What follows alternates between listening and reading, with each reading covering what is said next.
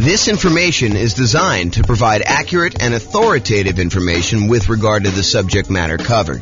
It is offered with the understanding that the presenters are not engaged in rendering legal, accounting, or other professional services. If legal advice or other expert advice is required, the services of a competent professional should be sought. Welcome to the Richmond Real Estate Investing and Real Estate Financial Planning Podcast.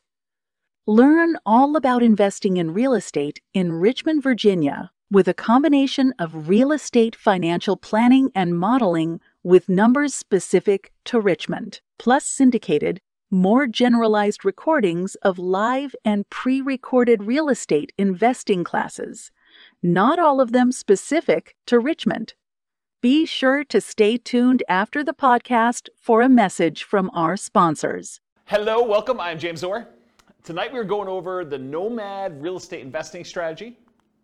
So the primary strategies that we're focused on in the podcast and the classes are the ones on the left here. So buy and hold real estate investing, including short-term vacation rentals. That was last week's class. All the Nomad stuff, which we're covering tonight, Nomad by proxy, Nomad with house hack, Nomad to short-term vacation rentals, Nomad with lease option exit, and then the ultimate real estate agent retirement plan. Those are all the ones I'm going to cover tonight, so I'm not going to go into those. And then house hacking. So this is like our primary group of people that we're trying to serve. So buy and hold, Nomad, and house hackers. And then the secondary strategies, which I'll cover more for being a completionist than really that I'm trying to tailor our classes to this. So you'll get stuff here and there from me. So creative financing, owner financing subject to rent to own, lease option, lease purchase, the ultimate strategy, quick turning and flipping properties, the BRRRR strategy, the buy, rehab, rent, refi. I always have to pause and go through the R's in order. Wholesaling, wholetailing, options and option auction, tax liens and tax deeds, partnerships and syndications, deal maker, syndicator, money partner, and loan partner. And then the stuff I'm not even going to bother covering is real estate investment trusts. Go talk to your stockbroker about those, and covered in other strategies. So if you're like, hey, what about probate, James? Or what about short sales? Or what about foreclosures? Or what about pre-foreclosures? Yeah, those are all going to be sprinkled into all the other stuff. Most of the probate, short sales, foreclosures, pre-foreclosures is going to be primarily creative financing, although they do show up in some other spots. But I'm not going to do separate classes about that as its own strategy. It's really sort of a subset of other strategies. That's why I'm not covering it. So I wanted to acknowledge that I'm not skipping it over. It's just sort of not big enough as its own sort of topic. Does that make sense, everybody? All right, cool. If you got questions, let me know. Interrupt. I do ask that you use the microphone, though, so we can get it on the recording. Okay, so in preparation for this series of classes on real estate investing strategies, I made a database, and I will put a link in the kind of video section for people to go look at. But I made a database in Notion that allows you to go in and look at all the different strategies and all these different characteristics. So you have a handout tonight. It's called Real Estate Investing Strategy Profile, and it's got all these different views or ways to measure investing strategies. Everything from down payment is scalable, how you get into the deals, how you exit the deals, how you do the financing to acquire the property, how you do the financing when you're exiting. All these different areas that are kind of characteristics. So I have this database that I've been working on making for all the different strategies, all the ones tonight, all the ones last week, all the ones in the future classes we're doing on the strategies. And then you'll be able to say, show me all the deals we can do that don't require any money down, or show me all the deals that I can do that are, for wealth building, or that are highly scalable, or that require little money down, or whatever it is that you want to look into. So the database is searchable and also able to be grouped and viewed in different ways. And so the reason I bring this up is if I have a particular strategy and I've grouped it one way, is it possible you'll be like, but James, what about this other really obscure sort of unusual situation where I can do that with this thing? Yeah, so there's exceptions to everything, right? You can do creative financing inside the MLS. It's not likely, right? It's really rare, but you can do it. So I've tried to categorize the strategies, but there are lots of exceptions. Sure, you could find a deal or structure a deal to make choices that are not in line with what I've defined here. But the idea is just because you don't think there's a chance that X can happen doesn't mean it won't happen. This is designed to be a starting point discussion to help you make better investing decisions on your own with additional knowledge. Of course, do your own research and make sure that you understand what's happening. Does that make sense, everybody? Okay. All right, so Nomad variations. This is what we're covering tonight. So there's the traditional Nomad model. And for those of you that have never heard the concept of Nomad before, Nomad is something I named. It's not something I invented because people have been moving into houses, moving out of houses and converting to rentals since the beginning of time. That's why we have a woolly mammoth as our logo. So, you know, way back in the day when people were riding woolly mammoths around, they had their cave and they left their cave and they rented out the cave to the person who was coming behind them and they kind of charged them money for it. It's like that old, okay? So the traditional Nomad model is you buy a house as an owner-occupant. You move into the property. You get owner-occupant financing. There's a reason we want owner-occupant financing. It's because it has a lower interest rate usually, and you have less down payment required. So those are the two primary advantages. So you buy a property as an owner-occupant, you move in, you live there for a year. The year requirement is not something I just made up. It's not mathematically based. It is a document you sign at closing that says to the lender, I agree in exchange for getting this lower down payment and better interest rate loan that I will live in the property for a year. If your lender does not require that, you don't need to follow it. But almost every loan I've ever seen that is like a conventional type loan or FHA loan or VA loan has had this document in there. So you're not going to be able to just say, I'm only going to do a 3-month Nomad. I'm going to speed this thing up. I'm going to do 4 a year instead of 1 a year because James doesn't know what he's talking about. Nope, James does know what he's talking about. If he says a year, it's probably there in the document. So make sure you read it and you understand that if you actually don't live there for a year, you are committing loan fraud. You go to prison for that, okay? So do not commit loan fraud. If the lenders suddenly change it and they say, look, we require now that you live in the property for 2 years, I will start teaching 2-year Nomad. If they tell me 18 months, I'm going to teach you 18-month Nomad. They tell you 3 years, I'm going to teach you 3-year Nomad. Right now, they're telling me a year, so that's what I'm teaching you. You follow the obligations that the lender requires from you. You comply, okay? So you move into the property, you live there for a year. It is a requirement of the lender that you live there for a year. Once you're done with the year, you convert the property to a rental, and you buy your next property to owner-occupy. So really, if you had 2 down payments, if you had down payments for 2 20% down rentals, by doing the Nomad strategy, you could acquire 8 rentals instead. Because instead of putting 20% down, you put 5% down. And the financing is much better. If you look at this, I give you another handout. It's called loan type mortgage insurance comparison thing. And it shows you the different interest rates and down payments required for different loans, owner-occupant investors. The interest rate for the 20% down investment property as of the time of this recording was 6.625 with 2 points. The rate for 5% down paying monthly PMI is 5.5 with no points. So your interest rate is considerably better when you do owner-occupant, okay? And even though you're putting less down, and it's probably going to be a little bit higher payment, it's not as much higher as you might have thought because the interest rates are better, okay? So Nomad is, in the most simplest form, buy a house as an owner-occupant, move in, live there for a year, convert the property to a rental, buy the next property, repeat as many times as you want to achieve the number of rental properties that you want to acquire, okay? That's the most simple version. Now, all of these are variations, okay? I'll cover those in a second. But for Nomad, you're typically putting owner-occupant financing, 0% down. There are 2 primary 0% down loans. The USDA loan for rural properties. So those are the 2, oh, sorry, I only do one of them. So USDA and VA. VA is a loan that you can get if you're a veteran. That's another nothing down loan program. USDA, you have to do a rural property. VA, you have to be a veteran in order to get them. So those are the 2 nothing down programs. The next lowest down payment is the 3% down conventional loan. That's on your sheet.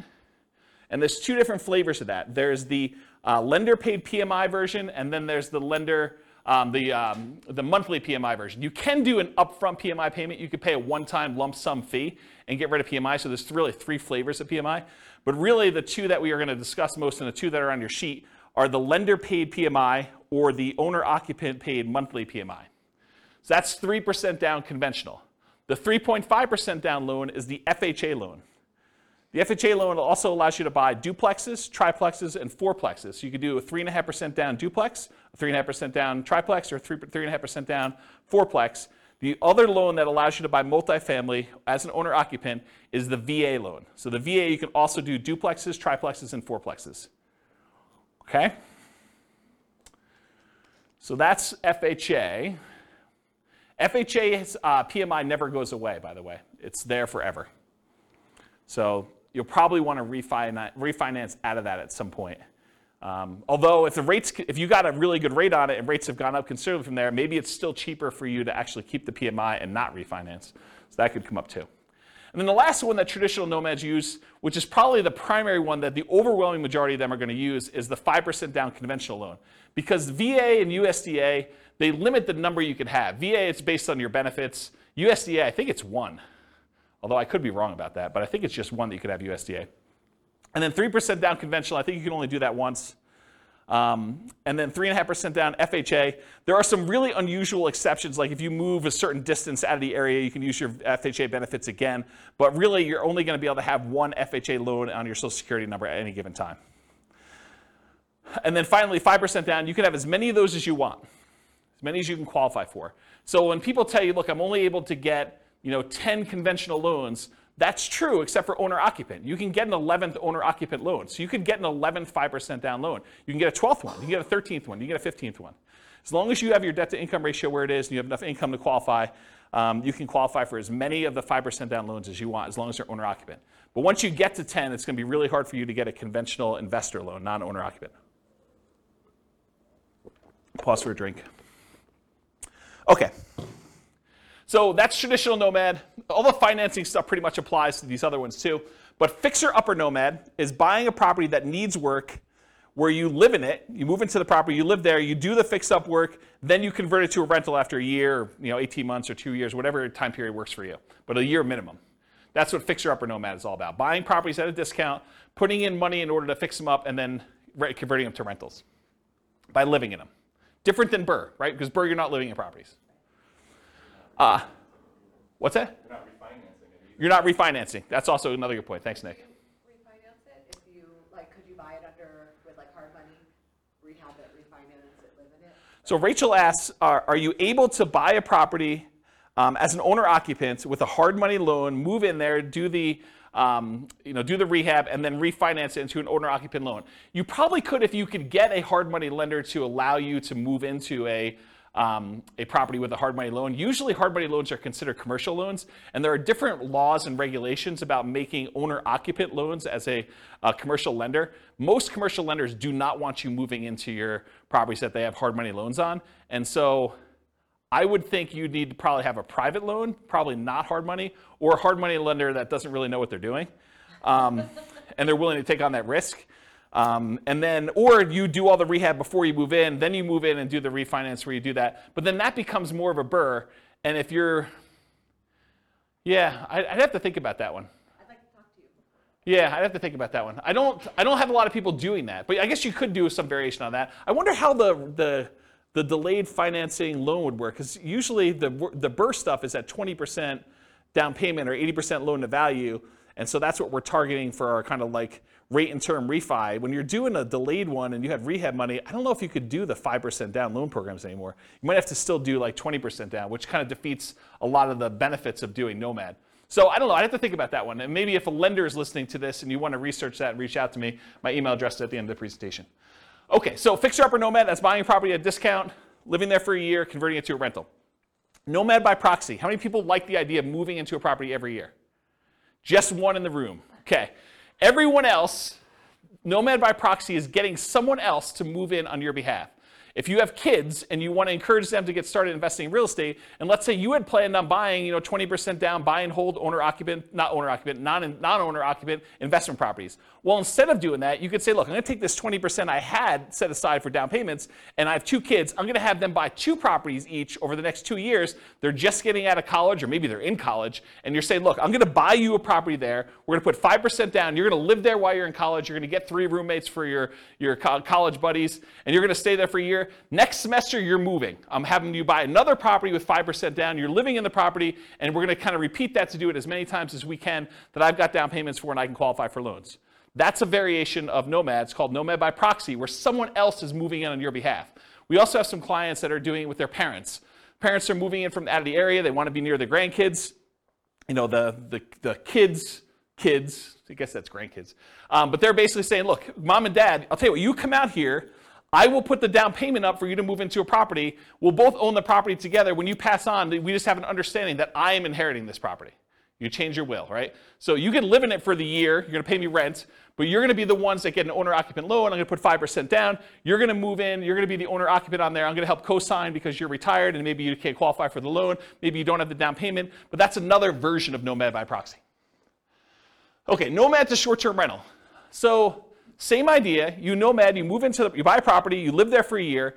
But at the beginning, bless you, at the beginning, you decide, hey, look, I'm not just buying a straight up long-term rental property. I want to find a property that has really good short-term rental or vacation rental properties where this would be a great vacation rental once I move out. And so you move there, you move into the property, you live there for a year, and at the end, instead of converting it to a year-long lease with a regular tenant long-term rental type property, you convert it to a short-term or vacation rental. And you're just renting it out to, you know, like weekend people in for whatever they're doing. So traditional short-term rental. Once it becomes a short-term rental, it's like you had acquired it for a short-term rental. Except the way you acquired it was 5% down, or 3% down, or 3.5% down, or 0% down in order to get the deal to begin with. Does that make sense? Okay. Nomad with house hacking. So some nomads buy a property with the intention of having other people living in the same unit. The most common one is duplexes, triplexes, and fourplexes, where someone buys a duplex, they live in one half, and they rent out the other. That's the most traditional kind of house hacking thing, except with Nomad, you're buying the property with the intention of, after a year, I'm moving out, and I'm converting all of it to a rental. And then I'm going to buy my next property, and buy my next property, buy my next property. And most of the time, you're unable to do like sequentially a lot of duplexes, triplexes, fourplexes because you're limited in the loan types that allow you to do these multifamily. You can only do really one FHA. Maybe you get one, maybe your spouse gets another one. Maybe you get divorced, get remarried again, you get your next spouse to do a third one. Maybe you do something fancy like that, but for the most part, you're going to be hard-pressed to do more than 2 or 3 at most. I mean, maybe you have a VA benefits, you do your VA loan first, then you do your FHA loan, then your spouse does an FHA loan. Maybe if you and your spouse were military and you each got a VA loan, you each got FHAs, maybe you get to 4, but that's going to be really hard to do and very specific circumstances to do it.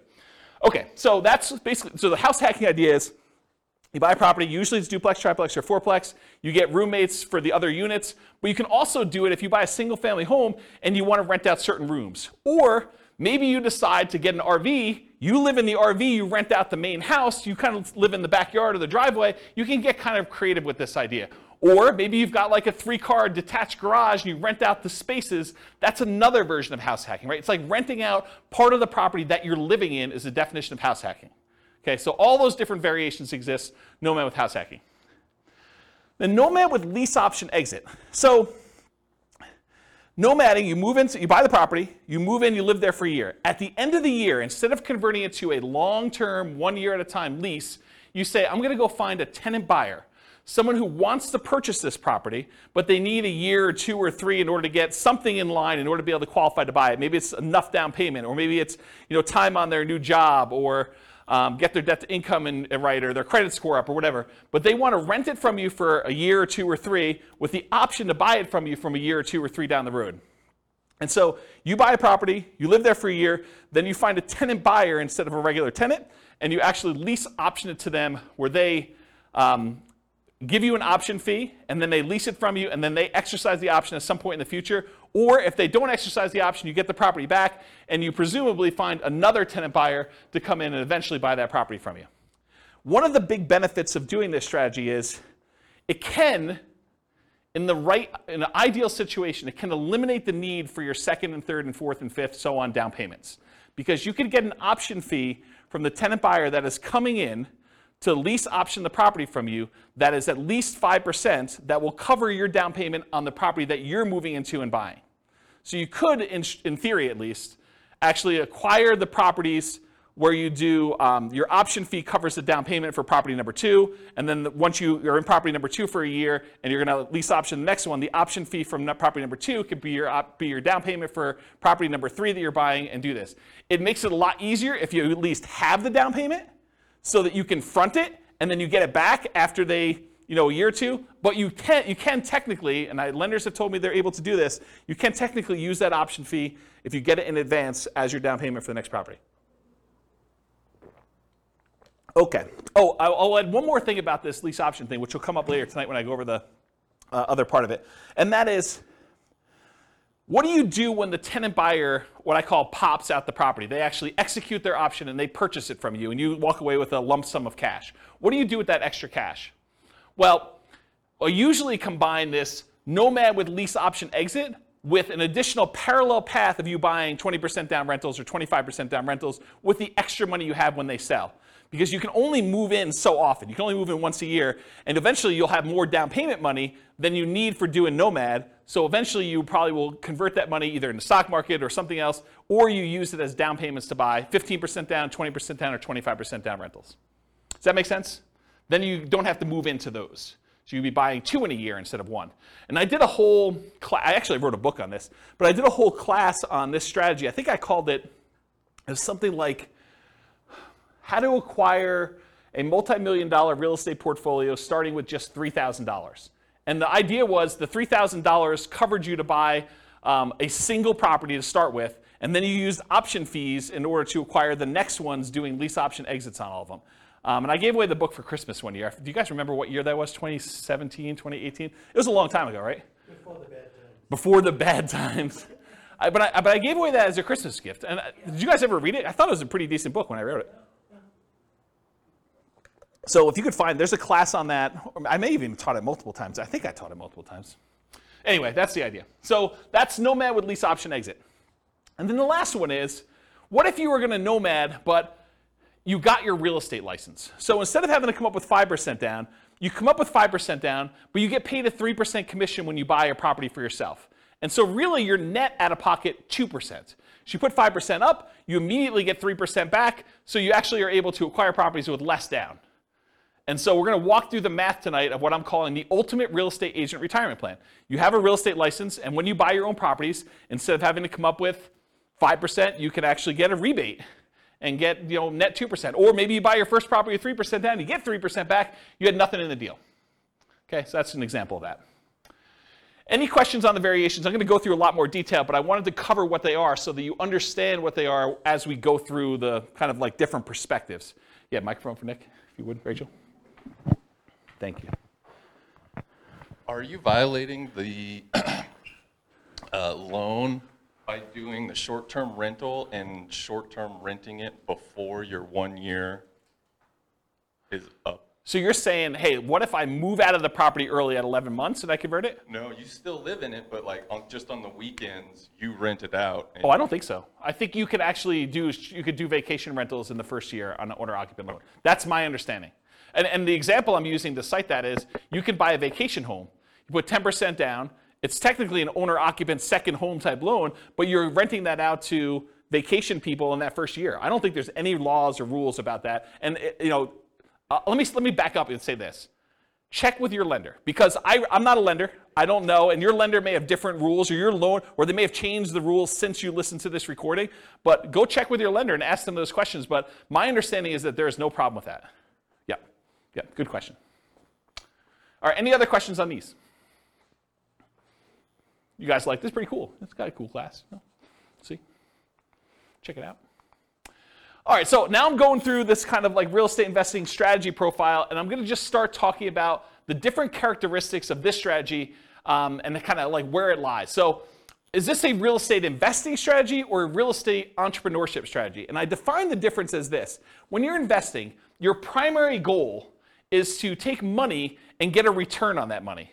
So you put out money and you're expecting to get a return on it. Real estate entrepreneurship is different. You're kind of like starting a business and you expect to get paid primarily for the time you've got invested. Not necessarily the money you're putting into deals, but the work that you're putting in.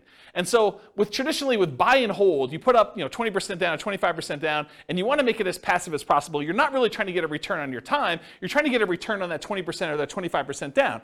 When real estate entrepreneurship, you might be going buying properties creatively, lease options or subject to or something like that, where you're primarily going out, you're doing marketing, you're talking to sellers, you're getting a seller to agree to some type of creative financing deal. Maybe you're not putting a lot of money in the deal, but you have a lot of time and effort put into it. And so that's real estate entrepreneurship, where you're trying to get a return on the time you put in primarily versus the money. So nomading, in my opinion, is investing.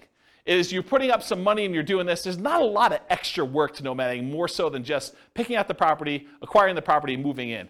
So most of the time, people are typically thinking of nomad real estate investing as an investing strategy rather than real estate entrepreneurship.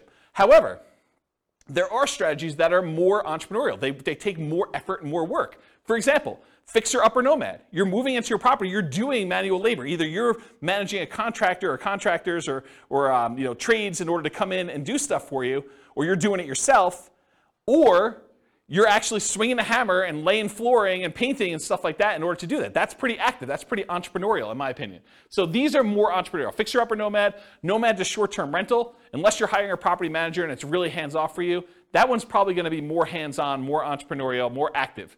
Nomad with lease option exit, you're finding those tenant buyers. That's a lot of extra work. You're kind of managing that process of seeing them through to actually buying the property from you. That's a little bit more work. So those are a little bit more entrepreneurial in my mind. Now, remember I said at the beginning there's like exceptions. You're like, James, what about this? Yeah, it's gray, right? I mean, some of these are more than others, but it's not like black and white. This is that. This is more investing. These three ones are more entrepreneurial. Not that they are absolutely entrepreneurial and these are absolutely investing. Make sense, everybody? All right, cool.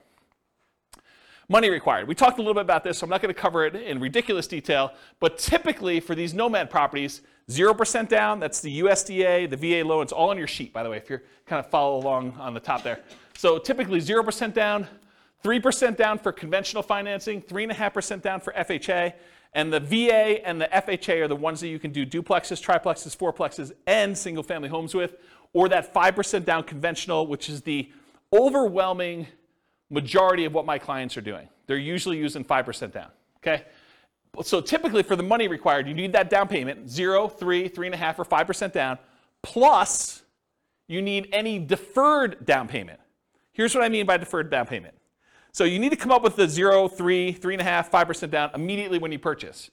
But sometimes when you buy a property with 0% down, or 3% down, or 3.5% down, or 5% down, you're gonna have negative cash flow. If you had put 20, 25, 30% down, you wouldn't have negative cash flow. So you could choose to put more down and not have negative cash flow. Or you could choose to put less down and have negative cash flow. So what is that negative cash flow really? It's deferred down payment. It's the money you're paying monthly instead of coming up with an extra $60,000, $70,000, $80,000. So are you okay with $200 a month negative or $500 a month negative instead of $60,000? And the $200 a month negative may be for a year, 2 years, 3 years. So the idea is that instead of coming up with the $60,000 more for down payment to have break even or positive cash flow, you could say, I'm willing to pay this $200 a month because I only needed to come up with 3% down or 0% down or 5% down or 3.5% down in order to acquire this property. So for money required, you need the initial down payment, 0, 3, 3.5, 5%, plus any deferred down payment, aka negative cash flow, plus reserves.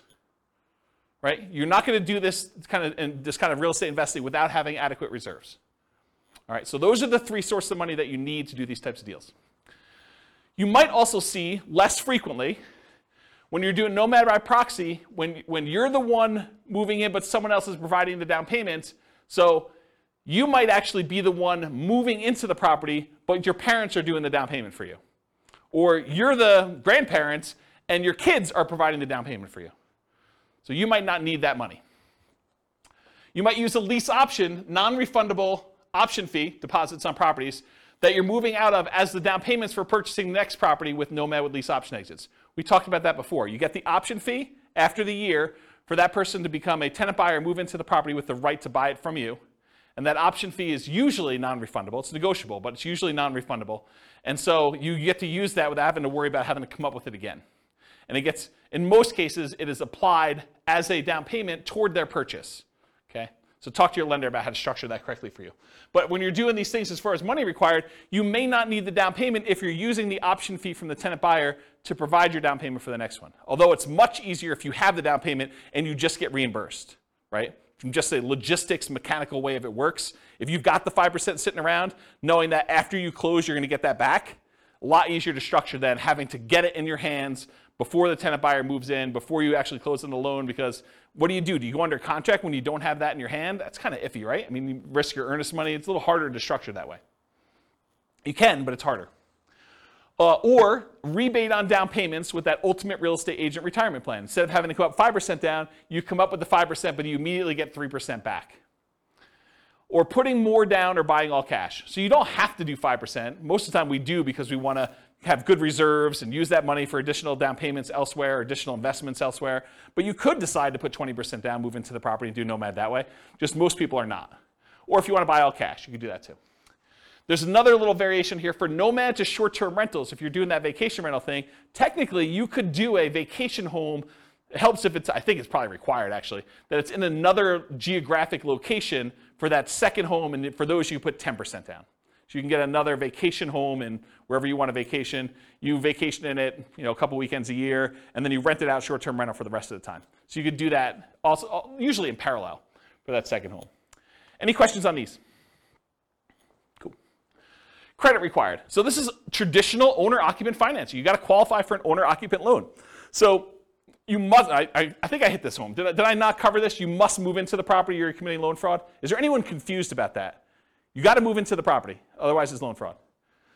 So, and if you're doing Nomad by proxy, somebody has to move into the property. And don't think, I'm going to fix this. James doesn't know about this. No, James has looked at this for a long time. He has not found a way around it. If you think you found a way around it, you can try to reach out to me and tell me, but I'm going to tell you it's probably loan fraud. Okay? So you got to move into the property you're committing loan fraud. Usually you're required to live there for a year based on a document that you sign at closing to get your loan. Now there are exceptions to this. You get divorced, I think that's an exception. If you get transferred for work, I think that's an exception. But there are not that many exceptions to this. So, what? My lender calls it a life-changing event. Okay, so for the microphone, Nick says his lender calls it a life-changing event. That is one of the ways to get out of it. You can't just say, I don't like my house anymore. But hey, you have a kid, get rid of a kid, get a wife, husband, or get rid of a wife or husband. I think those are life-changing events. So those could be kind of characteristics for you to be able to do it more than once. Typical credit score you need is 620, although it varies a little bit for different loan programs. The better your credit score, probably the better your interest rate's going to be, except for FHA, which I think is the same no matter what. And the cheaper your PMI is going to be.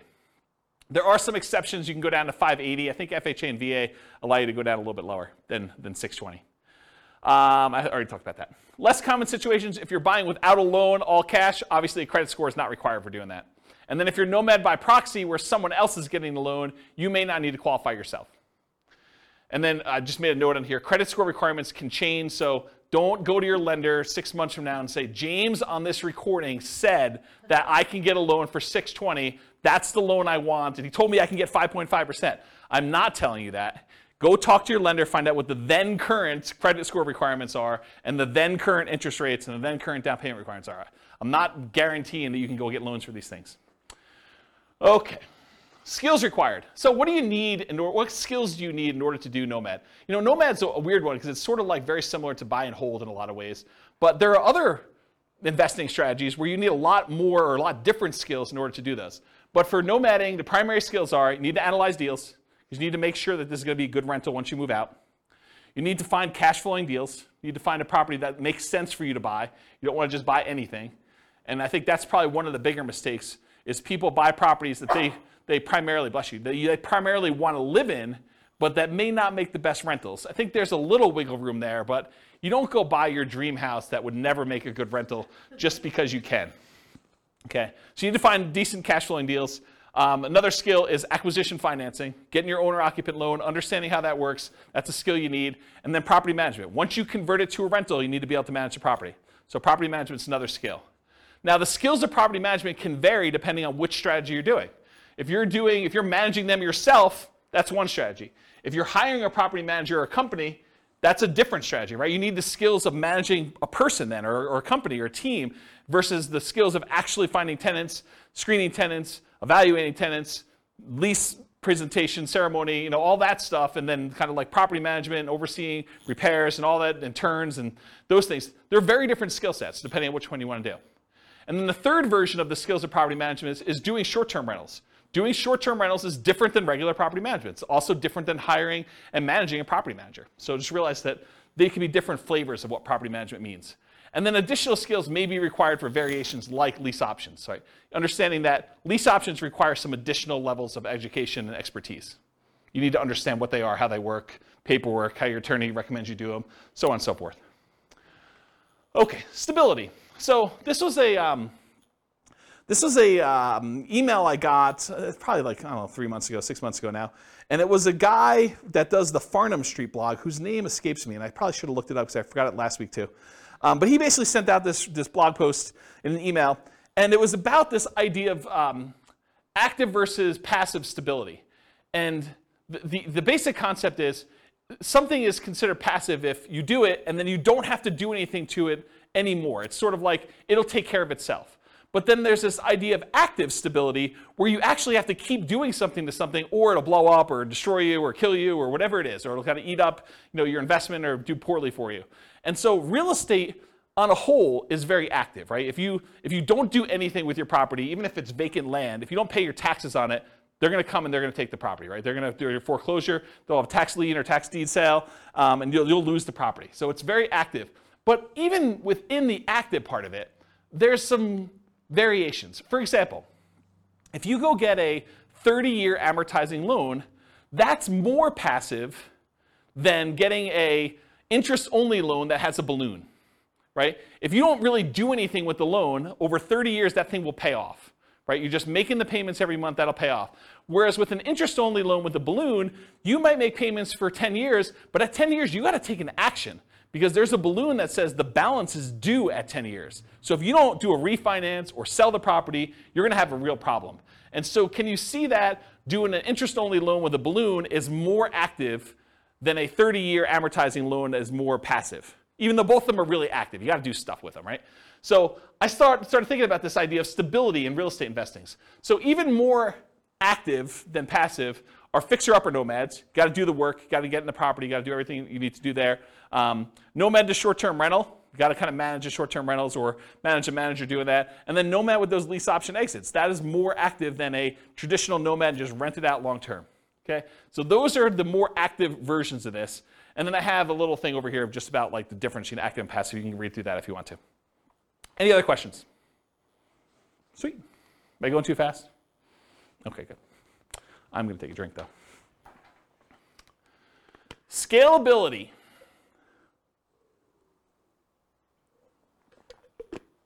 Okay.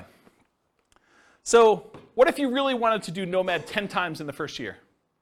Hard to do, right? Because you got to move into the property. We got that year-long commitment we got for the lender. So Nomad is often limited to one per year. From that perspective, it is much harder to scale. There's a slower acquisition speed for you. You get slowed down.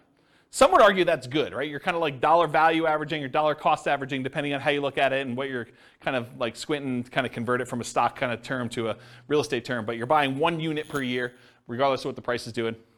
So you're buying like over regular intervals. The market's down, you get a little better deal. Market's up, you pay a little bit more, but the properties you purchased previously are also up too, presumably.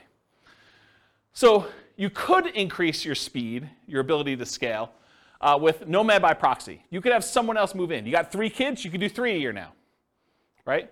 You got 2 sets of grandparents, you want them to move near you, great, you can now do 2 a year.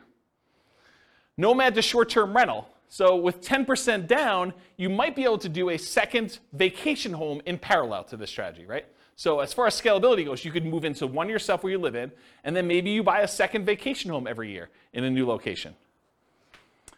And then you could put non-owner occupant, regular investor, not moving into the property, a strategy like traditional buy and hold in parallel. So you buy 1 Nomad that year, and you've got enough for a 20% down payment. You buy a 20% down payment non-owner occupant, you could be doing those at the same time. So as from a scalability perspective, though, there is something working in your favor with Nomad, and that is it is 1/4 the down payment required for traditional buy and hold. Instead of having to save up 20% down, you only need to save up 5% down. So from that perspective, it's even more scalable than traditional buy and hold is. You know, it's somewhere between 1/3 if you're doing the 15% down non-owner occupant loans. Most people are probably doing the 20 or 25. So in that way, it's 4 times as scalable. For the same down payment you need to buy 1 20% down rental, you could buy 4 Nomads. It takes you longer time to do it, but you can actually do it faster in the form of down payment. So if you've got great savings rate, maybe you don't need to worry about that as much. But if you're slow on your savings rate, this could actually be a way to speed things up. Also, 5% down payments, the owner-occupant ones typically have better interest rates. So from that way, it helps you as well. Any questions on scalability? Risk exposure. So I would consider Nomad to be a medium risk strategy. I don't think it's a low risk strategy, and I don't think it's a high risk strategy, because there are things that are riskier and there are things that are less risky. But I would consider this to be a medium risk strategy. And so here are some of the risks you have when you do Nomad. You have what I call amplified returns. Because you're putting less down, sometimes as little as 0, plus some closing costs and stuff like that, sometimes as little as 0 down, your returns get amplified. If things are going well, they get amplified positively. You know, if you make $12,000 in appreciation in 1 year on a very little or 0 down investment, your returns look amazing, right? You put $1,000 into the deal, you make $12,000, that's like crazy, crazy good. However, what if property values went down that year? Well, they get amplified in the negative direction as well. So if you have a loss, they get amplified negatively. If you have a gain, they get amplified positively because your down payment is so much smaller. Another risk is increased likelihood of negative cash flow, right? If you're only putting 5% down or you're putting 0% down, your chances of having negative cash flow are greater than if you put 20% down or 25% down. So I think that is an additional risk that you have. Now remember, that negative cash flow is really a deferred down payment. So you could argue that it's less risky because you don't have to put the full $60,000 out all at once.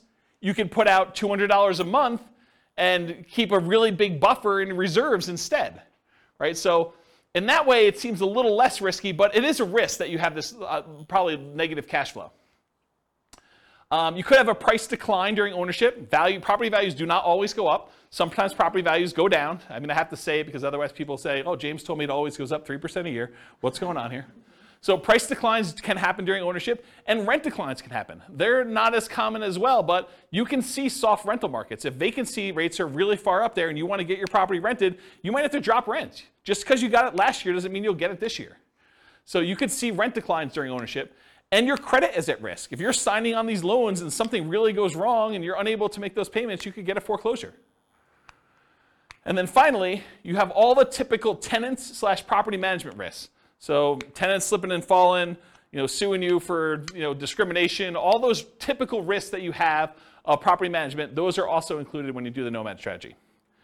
Now, as far as short-term rentals go, you could argue that there's slightly more risk with short-term rentals, vacation rentals. You have more people in and out of the property, more chances for slip and fall, less familiarity. There's all sorts of additional, subtle additional risks there.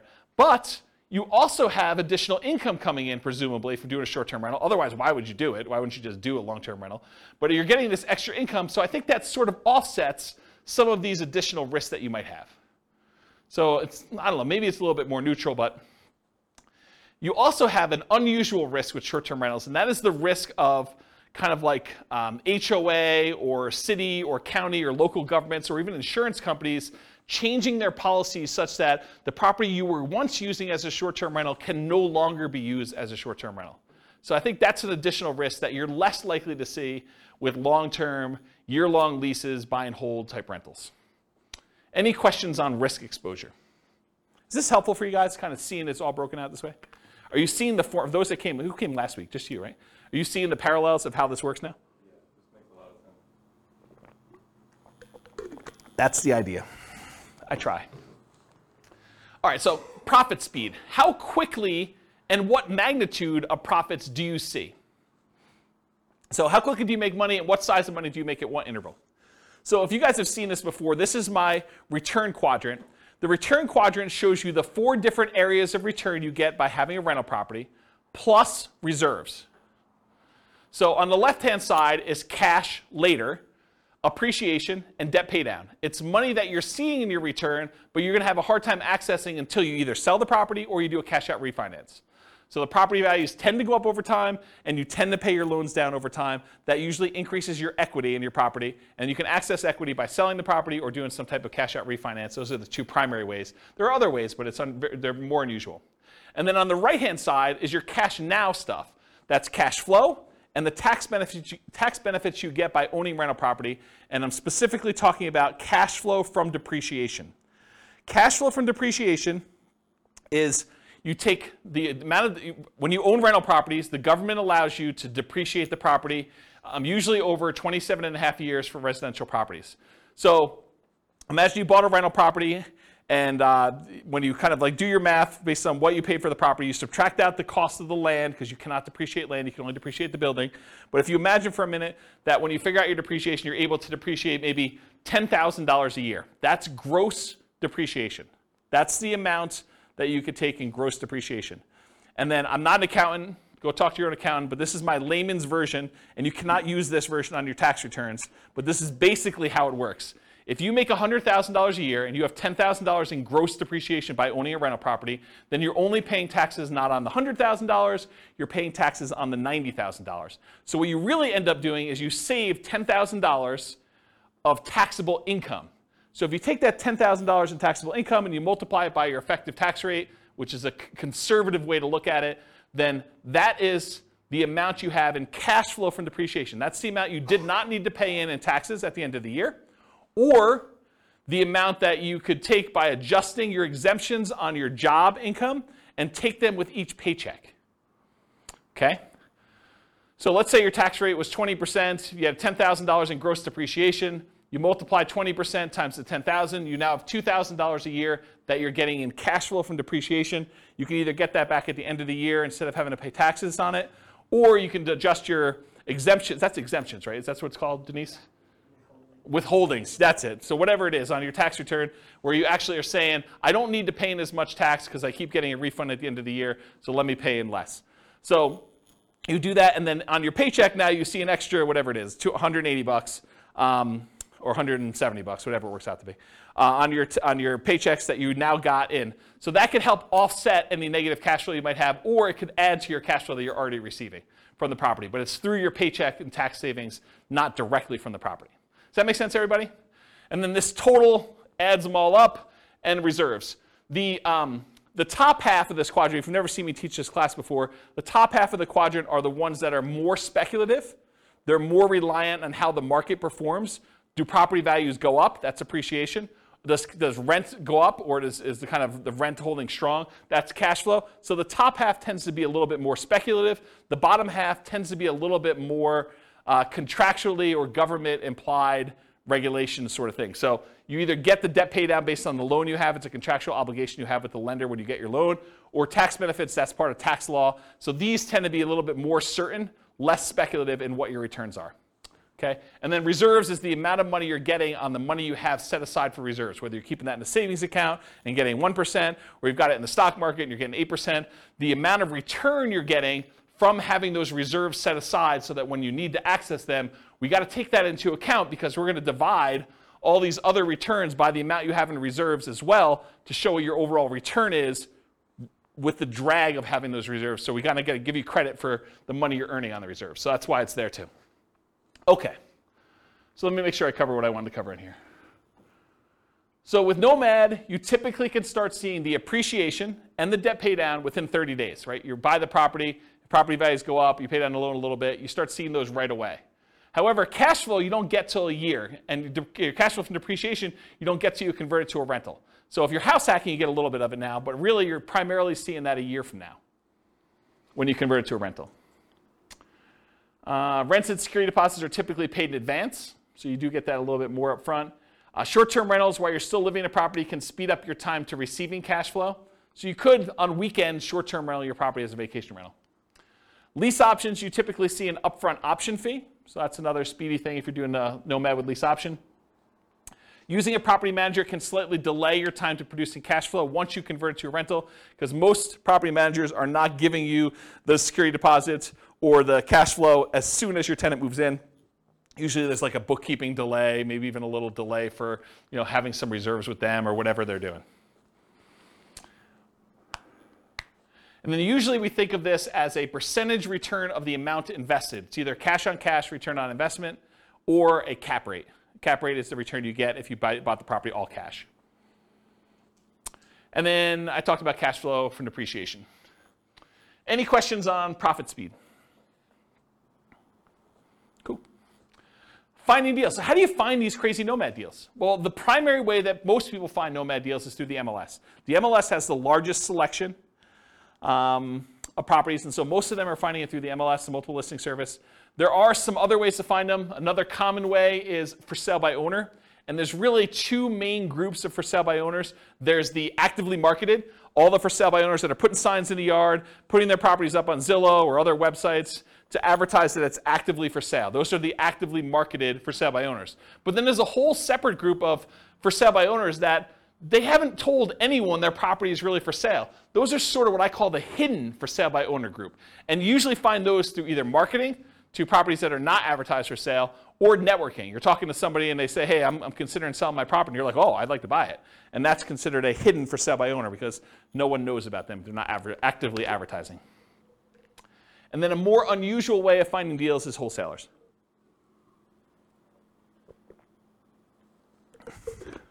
Okay. Any questions on finding deals? What are you laughing at? So easy? Oh. I mean, this is not intended to be a class on finding deals. This is the class on everything Nomad. I can't teach the 2-hour class on finding deals within it. So I just have a question. Yeah. I guess it's more for our local market, but maybe others, is that rents are a lot slower than the cost of housing right now. And so maybe in that 1 year, we might see some increases. But it seems like right now we would need to have that deferred down payment kind of covered longer term, unless you can find a really good deal. Yeah, I think that's also, true. being able to get traditional financing on, if you want to do the like fix it up, that's also a lot harder to do right now too, because a lot of homes are selling for far over their appraisal values when they're depreciated. Just curious if you have any thoughts on that right now. I think that's true. I think what we've seen over the last, it correctly. I think we've seen over the last, 5 years or so, maybe even longer, property prices have gone up quite a bit, very fast. What's been saving us prior to the last 3 or 4 months was that interest rates were also declining as we kind of entered this. And so the sting of property values going up rapidly was kind of softened by lowering interest rates till we finally got to the point where they were at all-time lows. But since then, whatever it was, 4 months ago, when we started to see interest rates start to significantly climb, and property values have been going up very rapidly over the last X number of years, and rents have been going up, but not quite as fast as property prices have been going up, we've now seen this converging of multiple forces where prices are way up, interest rates are way up, and rents are up, but not quite as much, such that cash flow is not what it was if you were analyzing deals 5 years ago. Will it get better? I think it's going to be individual market specific, and I'm specifically saying it that way because this recording is intended to be for a national audience. But in our local market, I don't know if we're going to see a retracement. I can't say. I could tell you that demand looks really strong, and if you had come into the market stats class, I mean, you three were at least in the market stats class. Oh, you were there too? Oh, okay. So with the market stats class, I think the market stats suggested to me that demand was very strong and we might see a slowing of how crazy it's been, but I'm not sure it's going to go drastically in the other direction. I mean, it's possible. I can't predict the future. My crystal ball is really blurry for me, but I think that we're probably going to see a slowdown, maybe a little bit retracement, but I think that's true. Now, if you think about it, though, if you put 20% down and you were able to get break-even cash flow a few years ago, maybe now it's 25% because you see an increase in down payment and an improvement in interest rate in order to get to that point. Maybe it's even hard to find those. But I think there's still, even in the craziest, amazing markets, there are still exceptional deals out there. You can still find that amazing cash flow property. It's harder.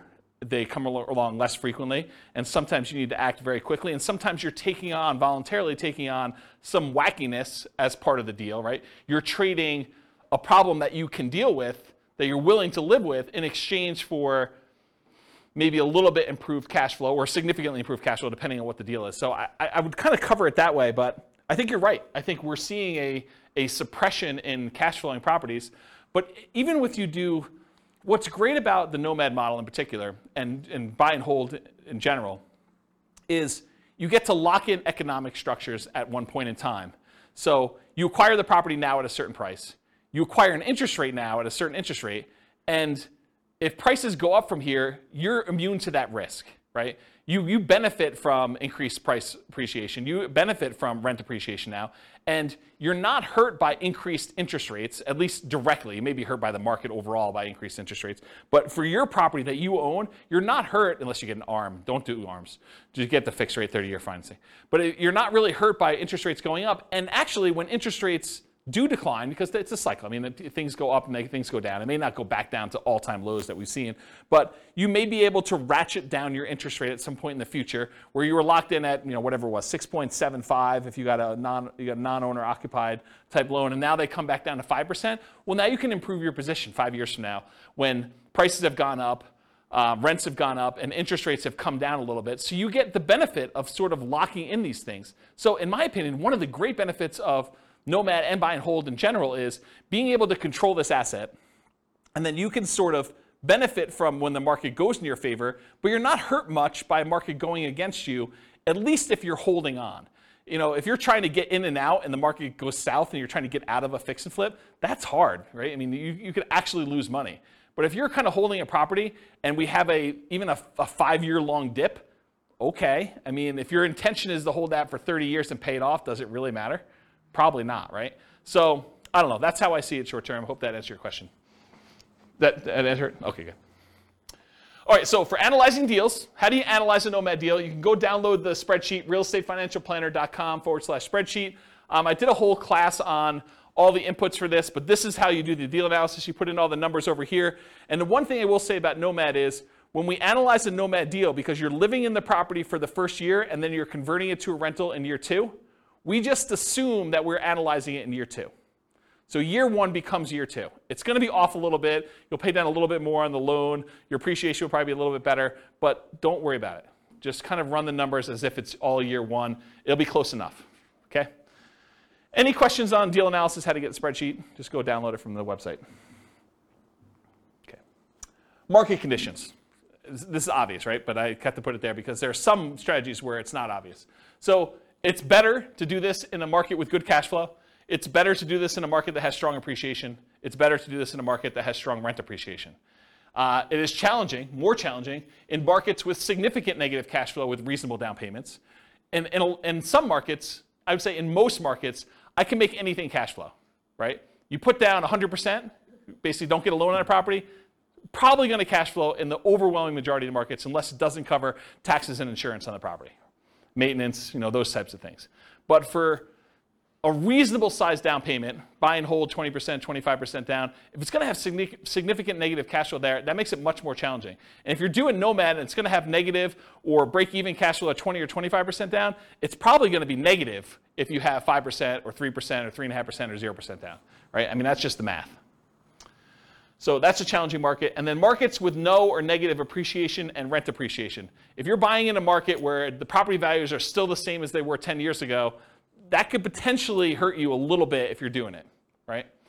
Sometimes it's hard to predict, but there are some markets that people have a mass exodus where there's a decrease in population and there's less demand for the properties over time. And I think that's partially what hurts appreciation and rent appreciation.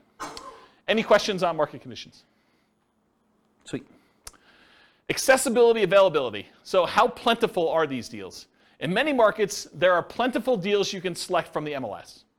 I would consider our market to be a market where you can find Nomad properties inside the MLS. You do not need to get crazy and creative to find Nomad properties here in Northern Colorado. And I think that's true in most markets. In some markets, you're sifting and sorting for the top deals where these are markets where everything cash flows. Everything's 10% cash on cash. And now you're trying to find the best property where you're like, okay, 10% cash on cash is no longer my criteria. Now it's 20% cash on cash or whatever it is. So now you're really sifting and sorting for the best deals instead of just any deal that will work. In our marketplace, we're usually limited in the deals that we can get to work with these numbers. So it's not like you've got 95% of the MLS that you can go ahead and just anyone will do. You're already looking at that top 5% just to find ones that are going to be close enough. And then you're having to select of those. In other markets, it might be challenging to find positive cash flowing properties, especially with smaller down payments. I think I'd classify our market as that. Nick, if you're willing to say, are most of your properties that you do 5% down, are they cash flowing off the bat? Yeah, exactly. So it's really, he said no, by the way, for the recording. It's really, really hard to find positive cash flowing properties. In the majority of cases, you're going to be negative, and you're really just doing that deferred down payment. Interest rates may be a significant factor whether properties will cash flow or not. As interest rates go up, it makes it harder and harder to cash flow. Owner-occupant rates can help over traditional buy and hold. If you're doing non-owner-occupant financing, those rates tend to be much higher. Look at the handout that's included, loan type, mortgage insurance comparisons, and it shows you the non-owner-occupant ones, the rates for those, and then the owner-occupant ones that show you kind of what the benefits are there. It's pretty significant. And then, of course, if you're doing short-term vacation rentals, make sure that you can do a vacation rental in that property, at least when you buy it. It may change over time, but at least when you buy it, try to make sure that you can do it before you purchase the property or go under contract. Okay. Using retirement accounts. So in some real estate investing strategies, you can use your retirement account, self-directed IRA, self-directed 401k, in order to do investing. Since you're doing owner-occupants for Nomad, you cannot use your self-directed IRA, self-directed 401k. I think it's called self-dealing or something like that, where you're unable. Is that the term? Do you guys know? Yeah. Self-dealing, if you're actually trying to do owner-occupant stuff with it. And you'd be restricted if you were trying to do stuff in your lineal ancestry sort of thing, doing it for your parents or your kids. You still cannot do self-directed IRA and deal with direct lineal bloodline sort of family relations. So you have to do it with, I don't know, somebody who is outside of that relationship. Go talk to a specialist in doing self-directed IRAs or 401ks if you want details on that. Or maybe I'll do a class on it at some point. All right, any questions on this? Sweet. Quantitative analysis. Okay, so this was the first, whatever it was. I can't even do math now.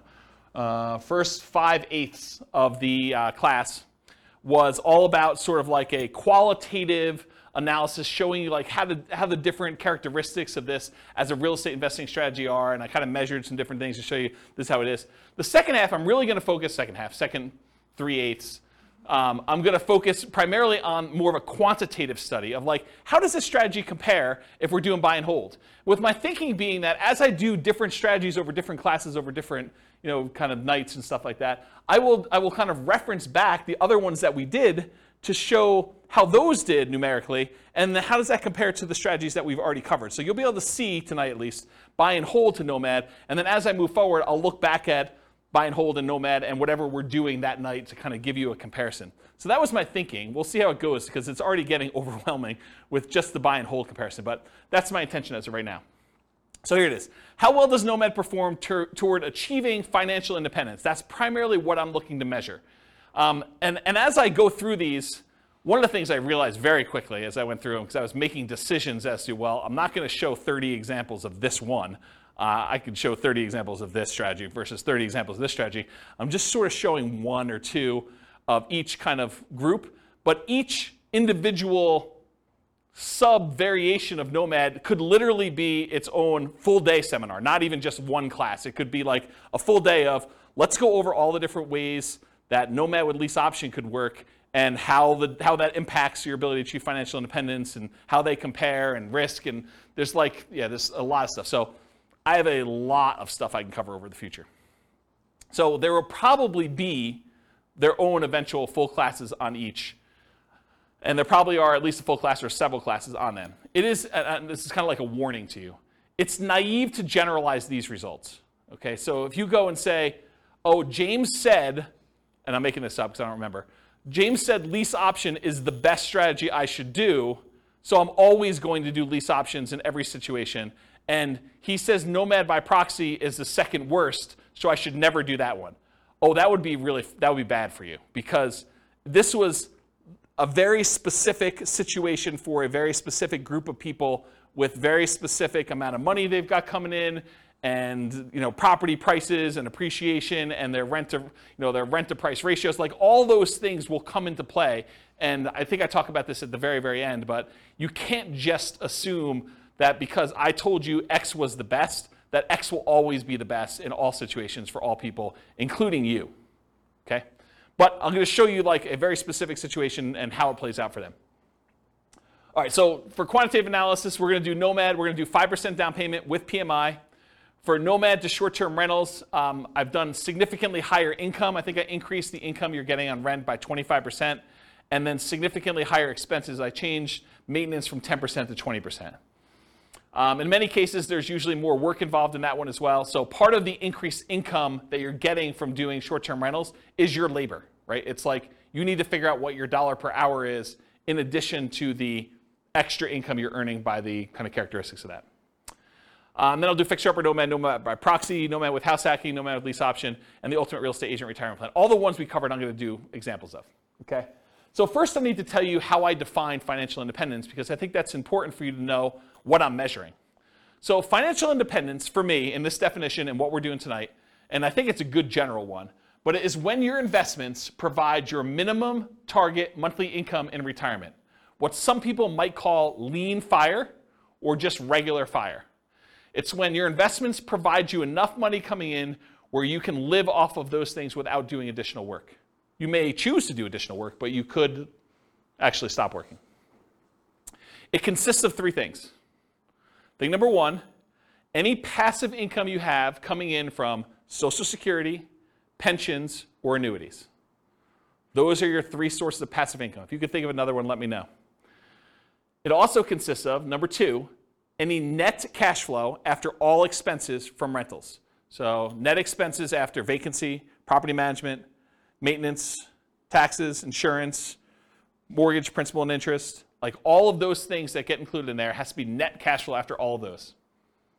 And then finally, number three, whatever yearly safe withdrawal rate you believe is correct times the amount you have invested in stocks or bonds or something else.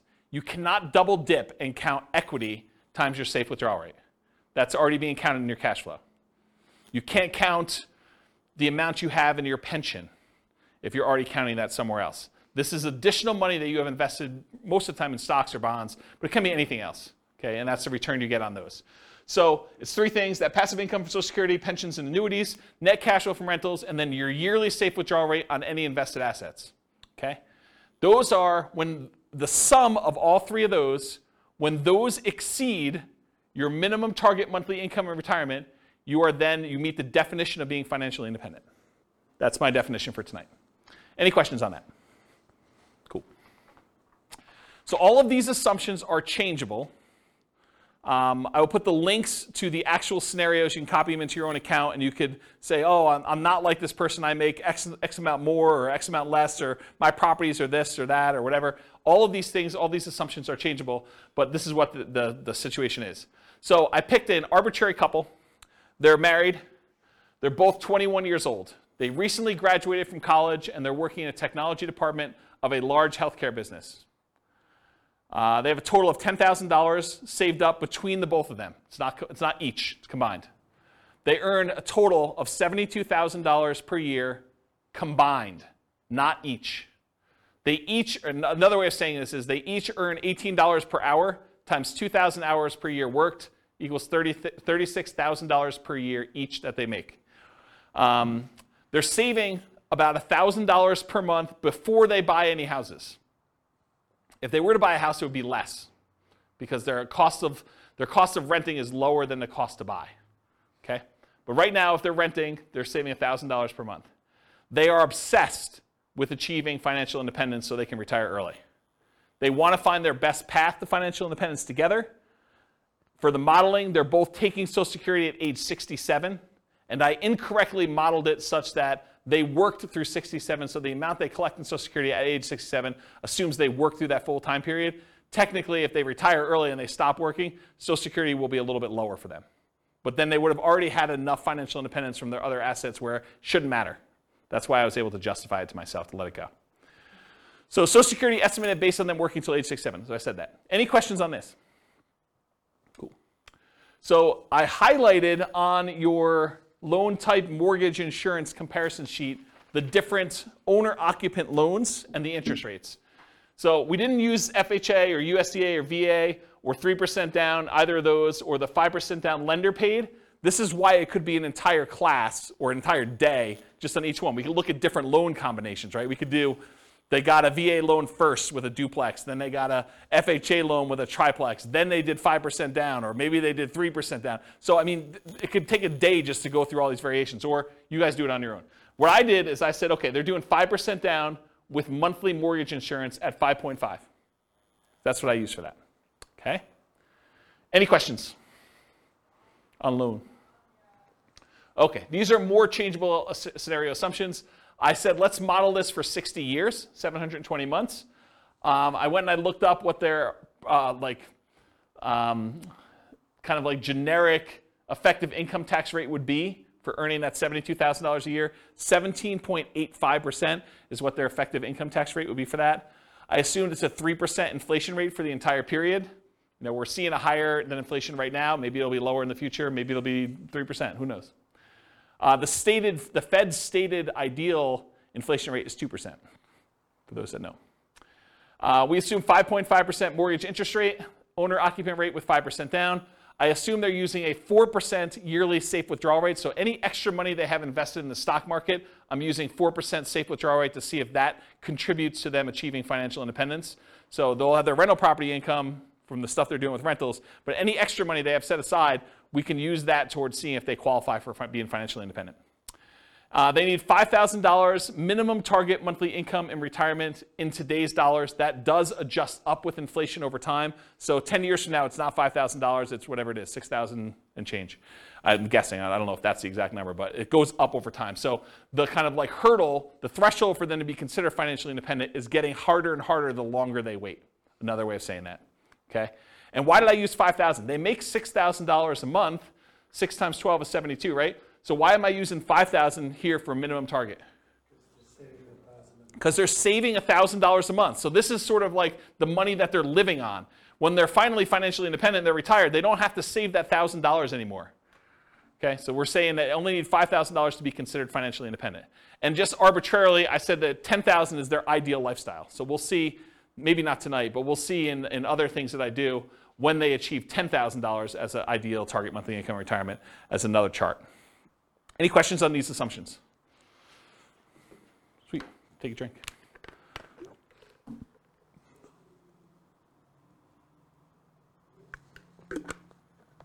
All right. Ooh, small fonts. Okay, so these are the property assumptions. These are the details that I use for the property. So I'm assuming it's a $375,000 property. It is not based on Northern Colorado. It's a generic sort of like skewed a little higher than average property for the US. So $375 property value, purchase price, and it goes up at a rate of 3% a year. The same rate as inflation. For a fixer-upper Nomad, for the one when I do fixer-upper, they're buying it at a 10% discount. That's what my assumption was, okay? I'm assuming they put a 5% down payment, so it's 5% of purchase price for down payment. There is PMI.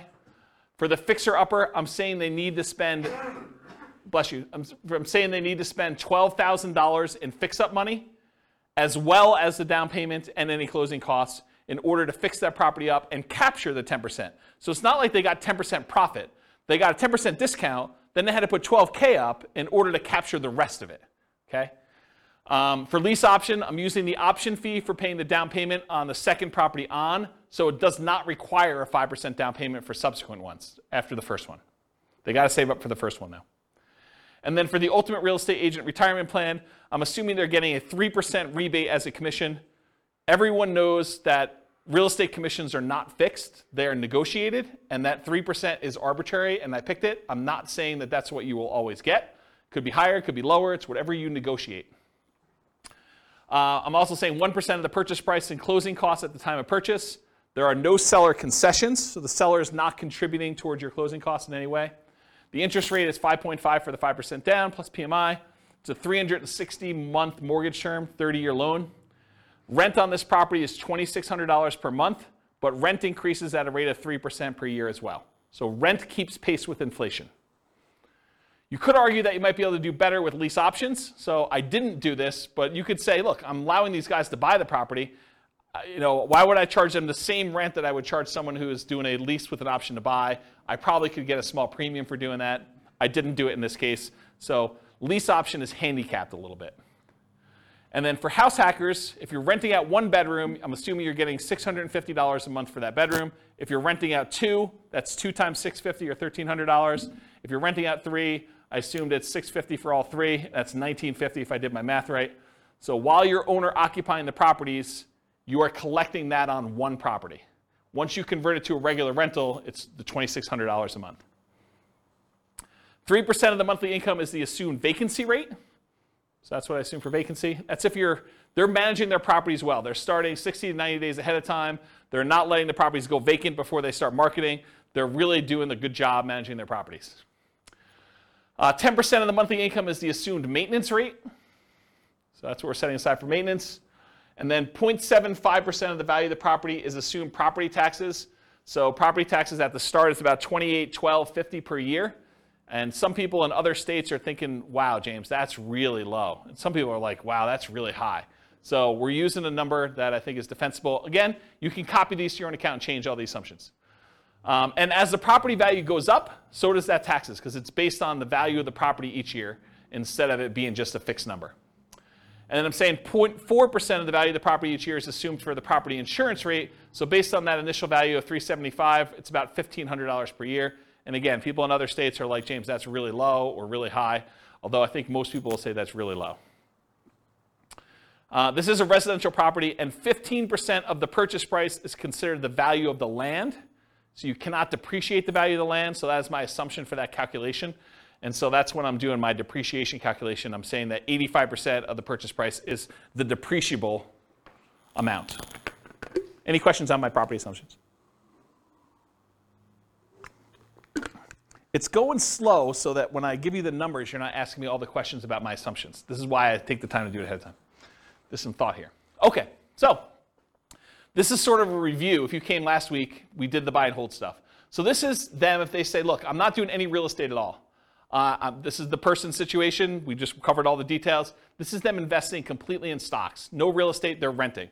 So if they just do all stocks, no real estate, it takes them 482 months in order to be able to be financially independent. And it's all from their stock market account and if they hit Social Security, from the Social Security. I have a quick question. Yeah. Do you assume their salaries follow inflation, or do you keep? Yes. Yes, Okay. the salary does increase with inflation. And Yep. it's the same as inflation? And expenses. Okay.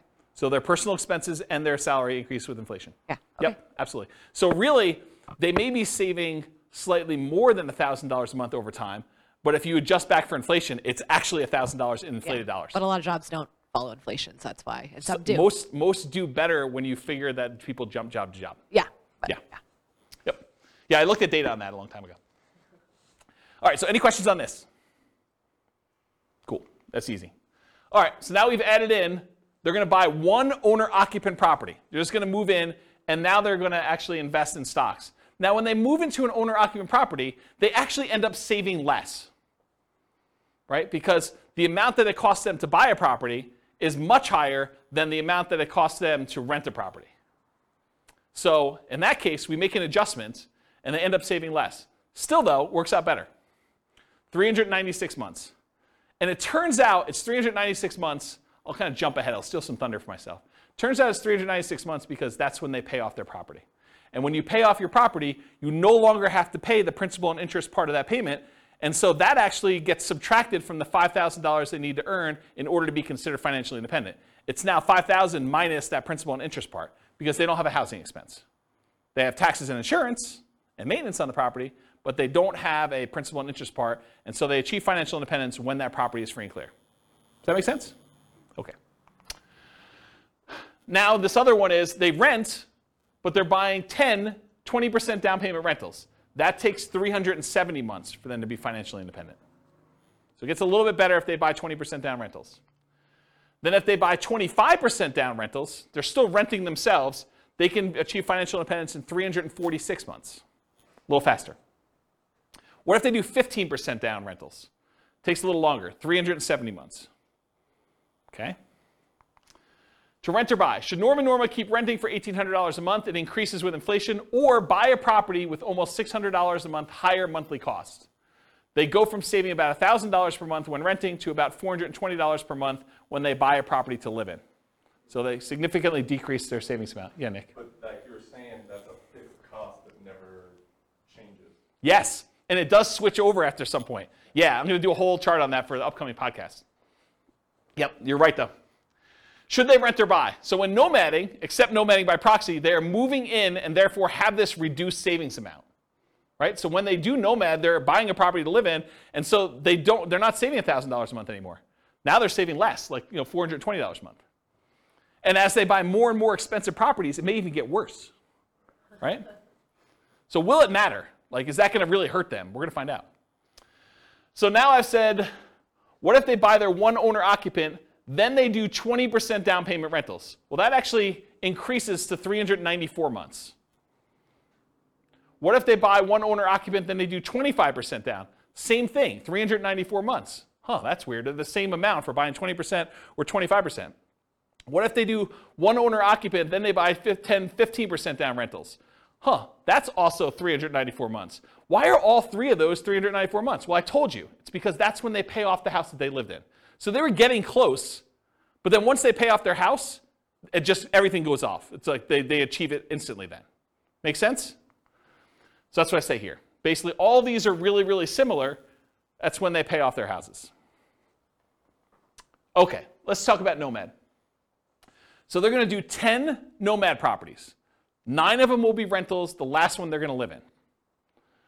All 5% down. So besides short-term rentals with higher rent and more work, nomading is the fastest strategy to achieve financial independence.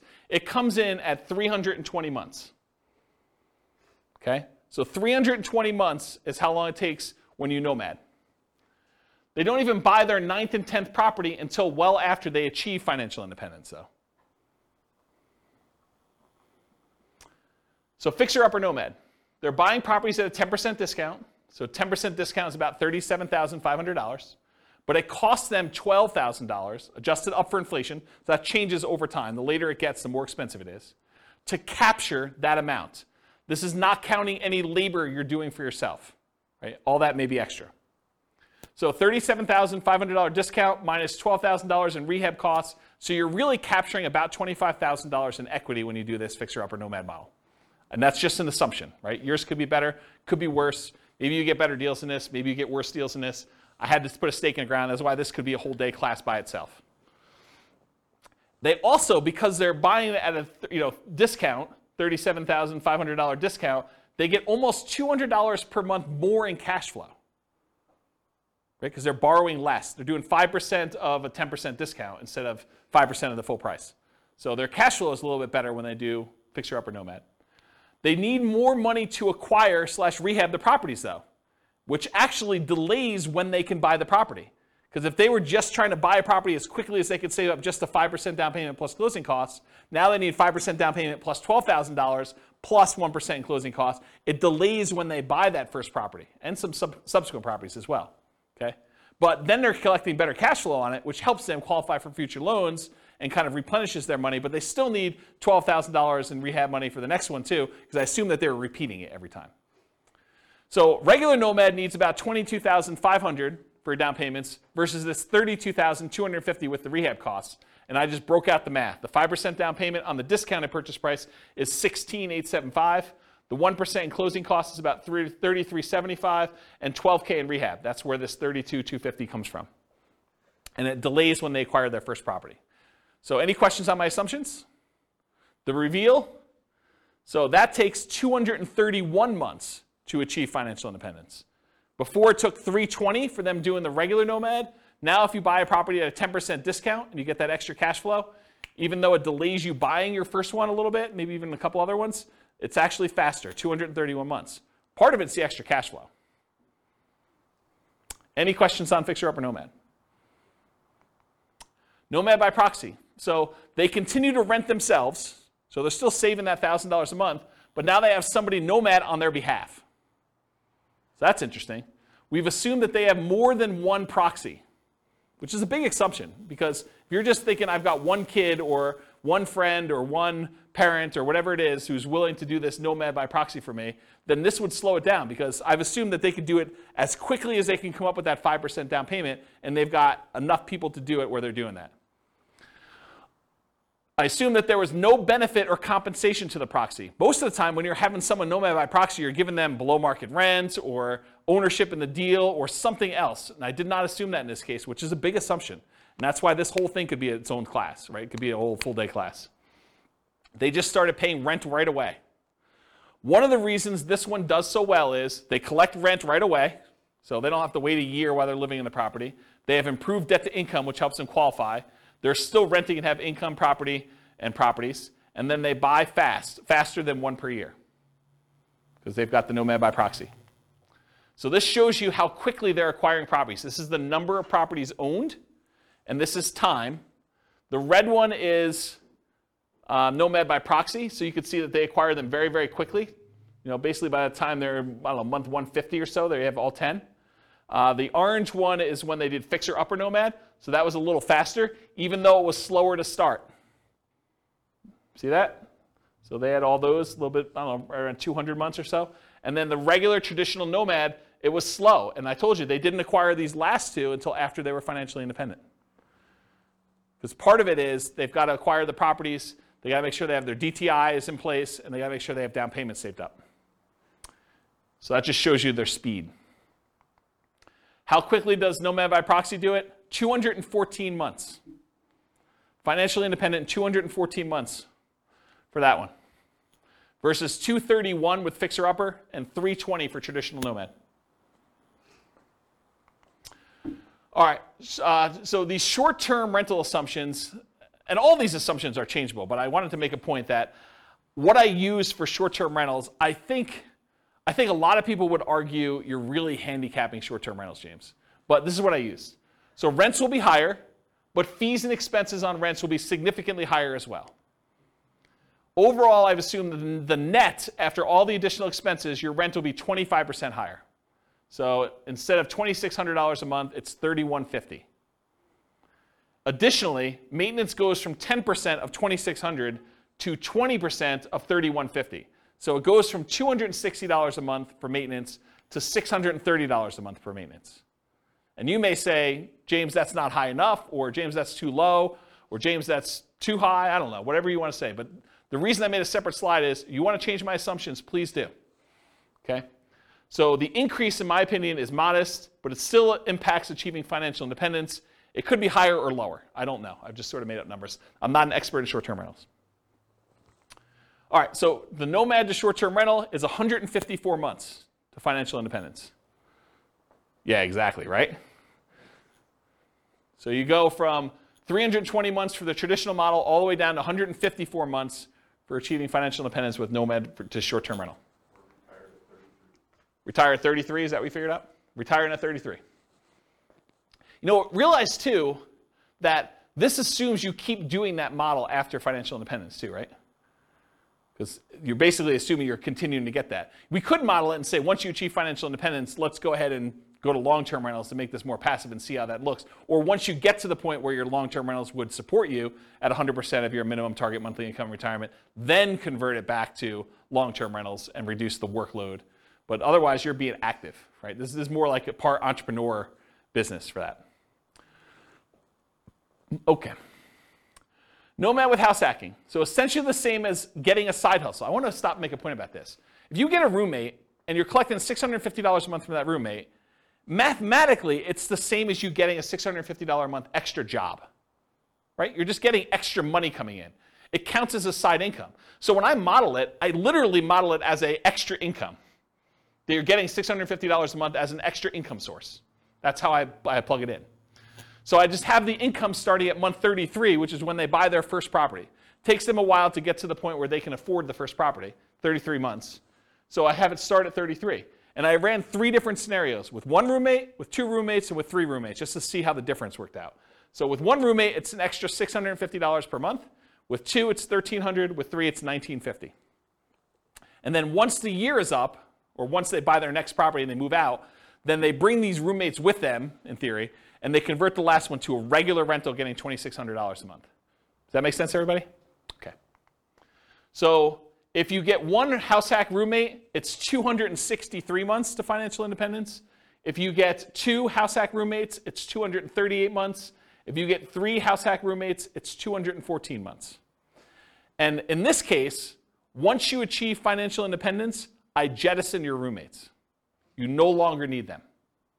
You just keep living in the house from then on, right? Because once you get there, the income that you were getting from that doesn't count anymore anyway. So I just said, let's just get rid of it. Okay, so you have enough financial independence income sources from the rentals and any money you have in the stock market and whatever else to support your minimum target monthly income in retirement without the extra roommates in house hacking modeling. Okay, any questions on this? This is nice to see, kind of like the comparison. All right, so I just want to remind everyone what this deal is. So traditional Nomad, you buy a home as an owner-occupant, you live there for a year, then you buy a new home, you convert the previous to a rental, and you repeat the process until you reach your financial goals, as many times as you want. With Nomad with lease option exit, you buy a home as an owner-occupant, that's the same. You live there for a year, that's the same. You buy a new home, that's the same. Then you convert the previous to a lease option tenant buyer. That's different. And you replace sold properties with new properties. And you repeat the process, okay? So lease option is different than traditional Nomad because you're putting tenant buyers in there, and then any ones you sell, you take any proceeds you have, and you're at least in one of the variations, you're buying replacement properties with 20% down or 25% down. All right, so here's the challenge with this. If we run this and we don't buy replacement properties, they sell their properties to tenant buyers, and you don't really acquire a bunch of properties, right? You basically get one, and then you live there until you buy the next one, and then 3 or 4, I think it's 3 years later, you sell it off, so you go back down, and then you can buy another one, then you can do this, and it keeps repeating, and you never really get to the point where you own as many properties as you did with other traditional models, because every time you convert it to a rental, in this case a tenant buyer, rent to own, you actually are selling the properties after a period of time. So it's bad in that way. So in the past, I often taught this combined with buying 20 or 25% down payment properties instead of having to wait for all the Nomad ones, right? So this is how they compare. This is regular, what I just showed you over here. This is the same one, versus if you add buying 20% down payment rentals, you end up getting up here and you end up having properties. But there's some buying and selling going on here throughout these transactions, right? So you eventually get to that point where you do that. Yeah, well, I should do a whole new class on this. I mean, this should be a full day seminar, honestly, because it's complicated. There's a lot of stuff going on.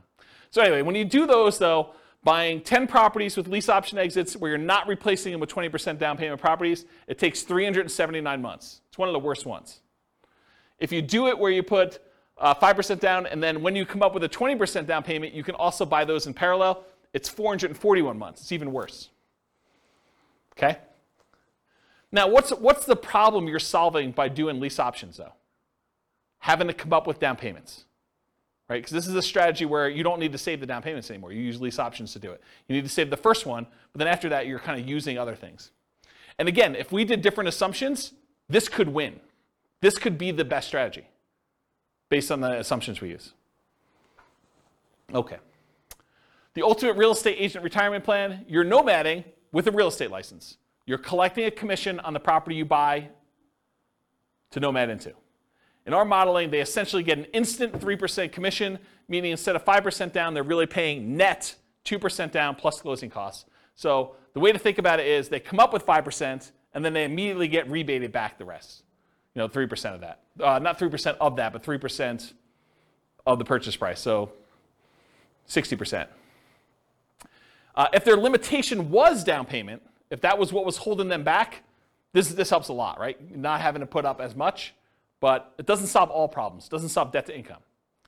So I plan to teach a whole course on this strategy for those that are interested. If you guys are like, hey, I want to do this whole thing, I probably will do like some type of significant course. So if you do that, though, it's 310 months to do that. And all it is the same as traditional Nomad, except you have a real estate license. So that's the difference. So the main real estate license, the main one where you didn't have a real estate license was 320 months. This saves you about a year, 10 months, just doing it that way. Okay? Any questions on that? Nice. And then this is all the buy and hold ones from last week with all of the Nomad stuff from tonight, all on one chart so that you can see a comparative where they are. And you can see in general, bless you, Nomad is better, right? Can you see that? If you're willing to Nomad, you can save all this time. And I agree. I think Munir was the one who said at the beginning, no one wants to move, right? Who wants to go and move into properties? But you make a compelling enough financial argument. You're like, is moving worth 50 grand? Or is moving worth 10 years of not working? You start getting to these points where you need to make that decision for yourself. Is a really sucky weekend worth, stopping working 10 years from now? 10 years earlier than you would. And only you can make that decision, but that's how I think about it. What's the maximum number of properties they own? What's the maximum number of properties they own, or like what in those cases? I got lost with how many properties they own. It gets confusing. So in most cases, it's 10.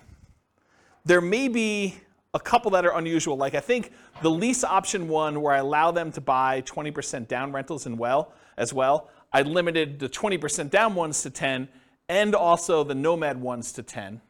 So you could technically earn 20, but they don't get there.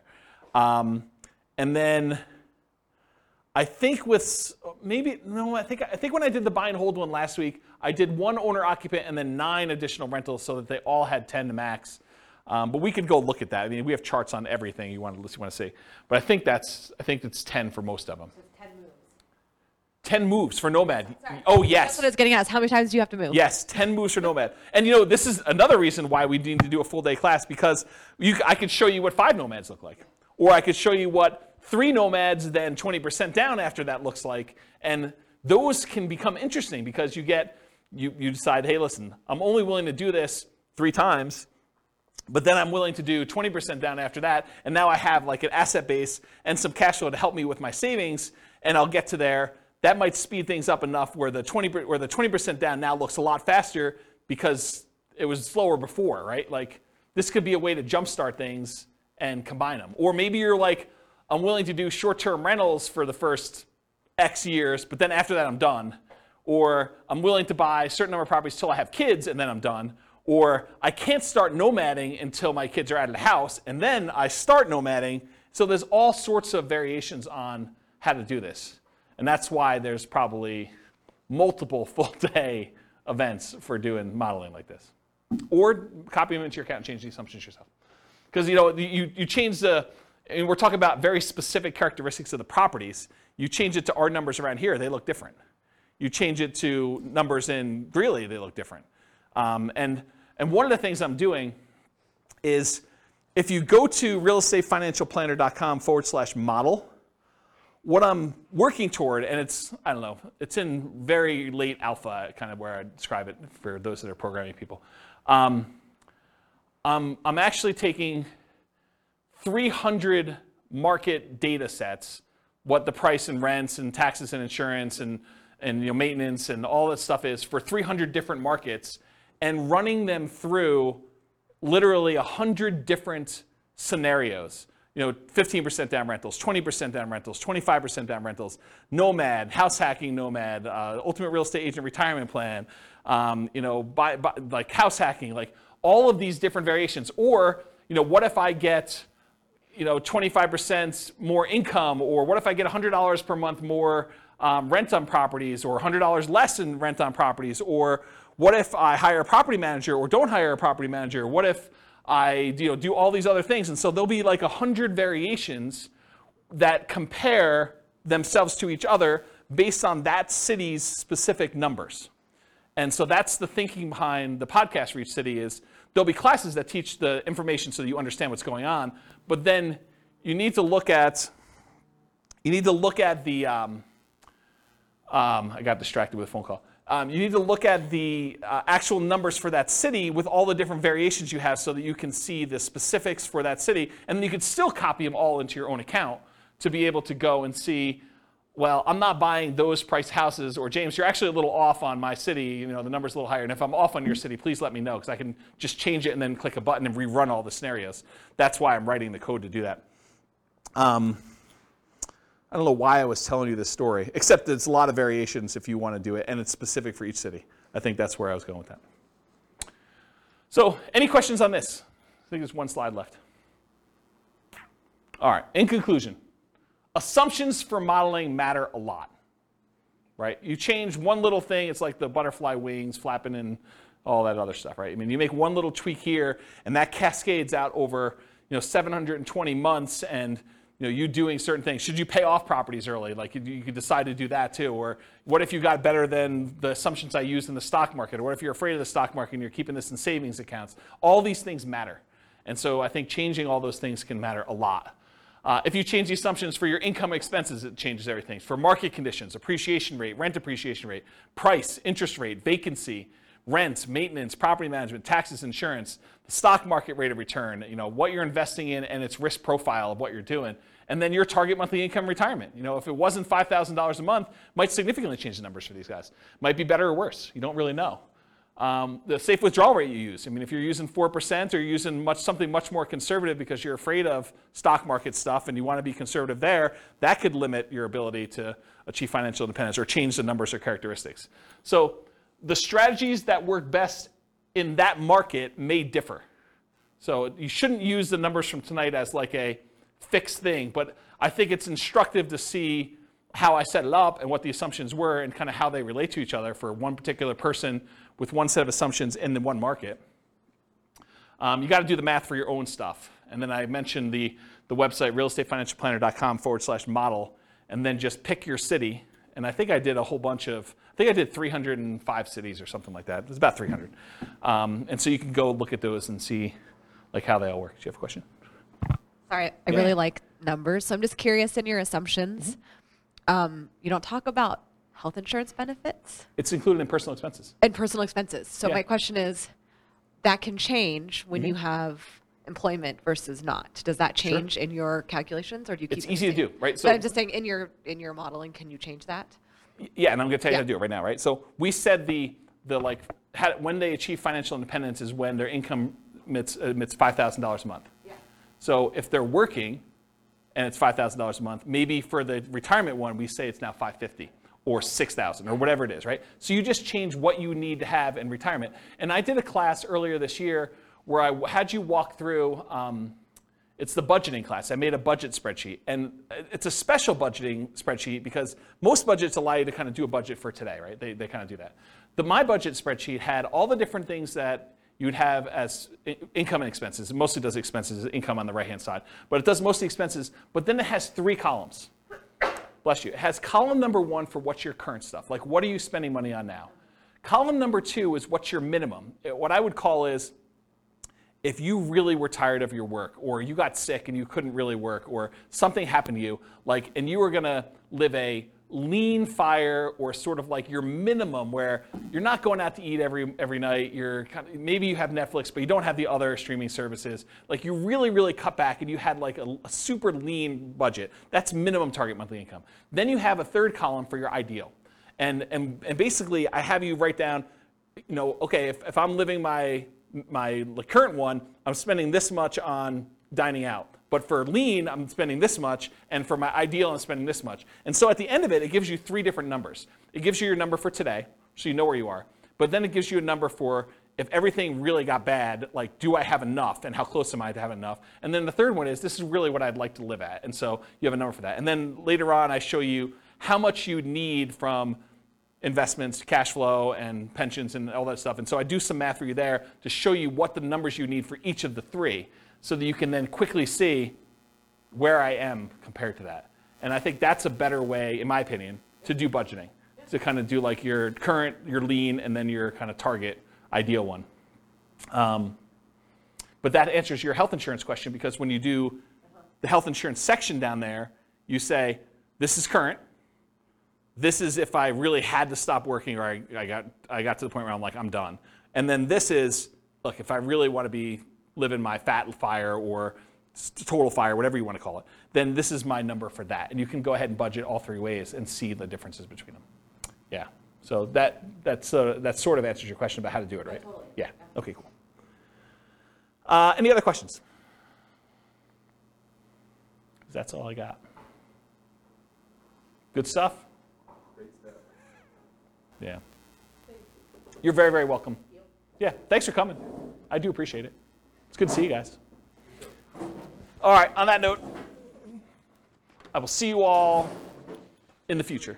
With home prices up, mortgage interest rates up, and rents up, but not quite enough to counteract the higher prices and interest rates. Cash flow on rental properties in Richmond is harder than ever. Book a call with the Real Estate Financial Planner to apply our proprietary 88 strategies to improve cash flow on your rentals. See the show notes for a link to schedule your call and improve your cash flow today. If you're a real estate agent, lender, or professional in Richmond that wants to help our real estate investor listeners, consider reaching out to learn about collaboration opportunities with this podcast. We'd love to add more value to our listeners by having you assist our investors buy, sell, and finance their real estate investments. See the show notes to schedule a call to discuss collaboration opportunities.